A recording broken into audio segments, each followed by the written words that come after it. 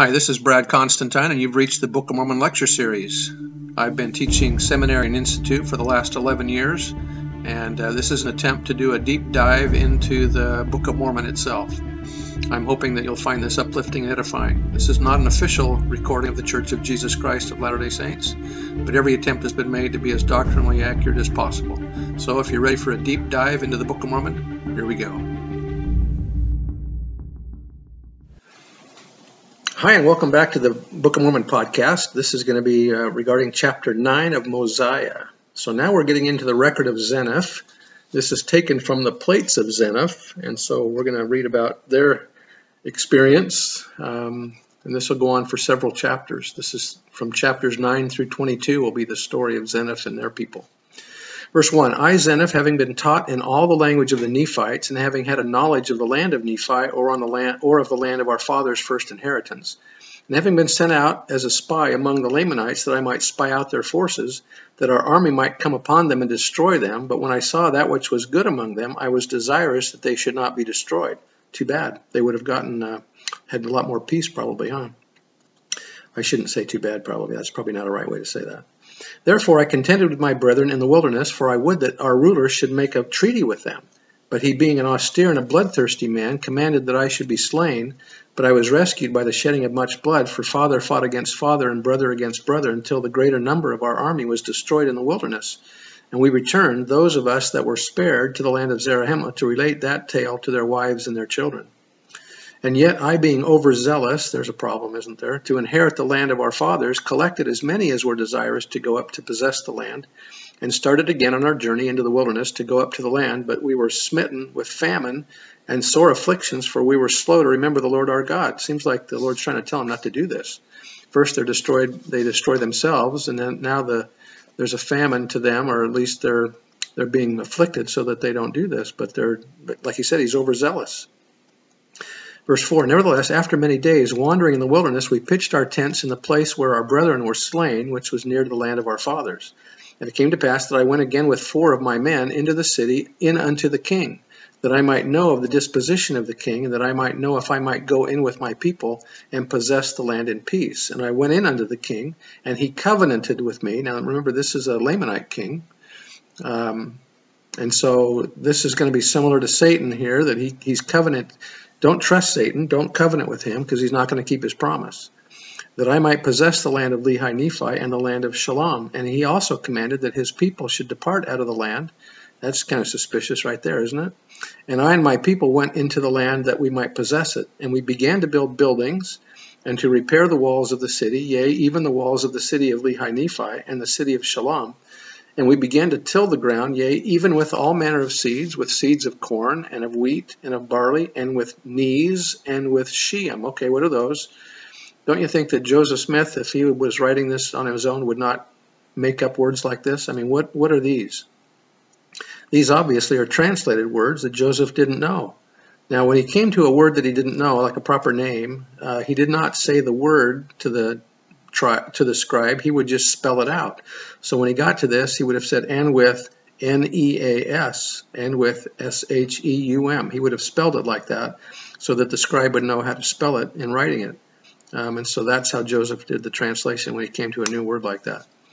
Nobody knows exactly what crop or grain is represented by these words, that Joseph Smith would not be able to describe in 1829 English every word or term used by the Nephites as evidence for the authenticity of the Book of Mormon. Together with Nees and Sheim of Mosiah 9 and 9 are Kurlams and Kumams of Ether. We have some very convincing examples of what are technically known as hapax legomena. Linguistically, such terms are a part of almost all ancient records. Indeed, they become a check on their age. Hapax legomena are terms which cannot be translated, only transliterated, that is, put into the sounds of a language. And that was by Richard Craycroft and Neil Lambert. Continuing verse 9, and with seeds of all manner of fruits, and we did begin to multiply and prosper in the land. Now it was the cunning and craftiness of King Laman. Notice that I said that this is like Satan. Satan's very subtle and crafty too.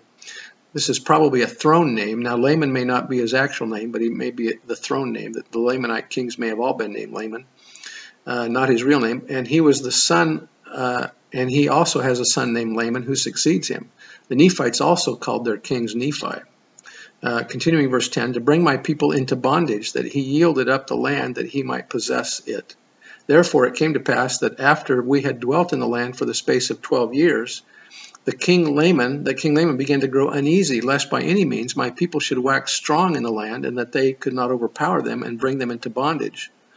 Now there's something going on here that doesn't meet the eye here as we talk about this, that they're concerned about how fast they're growing. Let me read you something here. It is not reasonable to assume that the people became stronger with the increase in the children of the people. 12 years would not have been enough time for their children to have grown up to be much of a threat. They probably grew strong because other people moved in with them, including many able-bodied men, which then became a threat to Laman's people. It's also possible that Laman's people were preparing to war with other people and attack them as well. So it's easy to see how the Nephites are probably growing, but not by just having children, but other people are moving in with them. Verse 12, now they were a lazy and an idolatrous people, therefore they were desirous to bring us into bondage, that they might glut themselves with the labors of our hands, yea, that they might feast themselves upon the flocks of our fields. Therefore it came to pass that King Laman began to stir up his people. This is probably not accurate, that they should contend with my people. Therefore there began to be wars and contentions in the land. For in the 13th year of my reign in the land of Nephi, away on the south of the land of Shilom, when my people were watering and feeding their flocks and tilling their lands, a numerous host of Lamanites came upon them and began to slay them and to take off their flocks and the corn of their fields. This seems to be a band of thieves instead of an attack done by Laman and his people.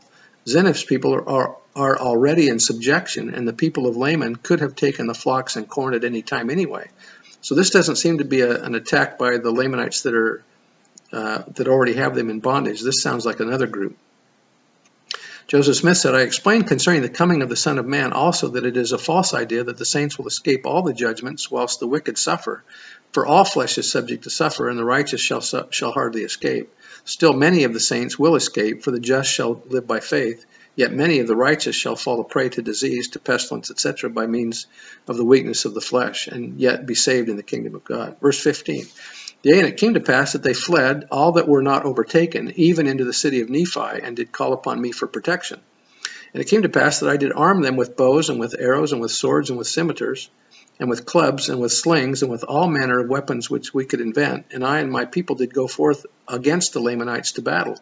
Yea, in the strength of the Lord did we go forth to battle against the Lamanites, for I and my people did cry mightily to the Lord, that he would deliver us out of the hands of our enemies, for we were awakened to a remembrance of the deliverance of our fathers. And God did hear our cries, and did answer our prayers, and we did go forth in his might. Yea, we did go forth against the Lamanites, and in one day and a night we did slay 3,043. We did slay them even until we had driven them out of our land. And I myself with mine own hands did help to bury their dead. And behold, to our great sorrow and lamentation, 279 of our brethren were slain. The Lamanite attack killed Zenephites, and therefore justified and required the killing of Lamanites. Remember that Lamanite is a generic term. The Lamanites would have retreated from out of the area with their spoils if they were after spoils.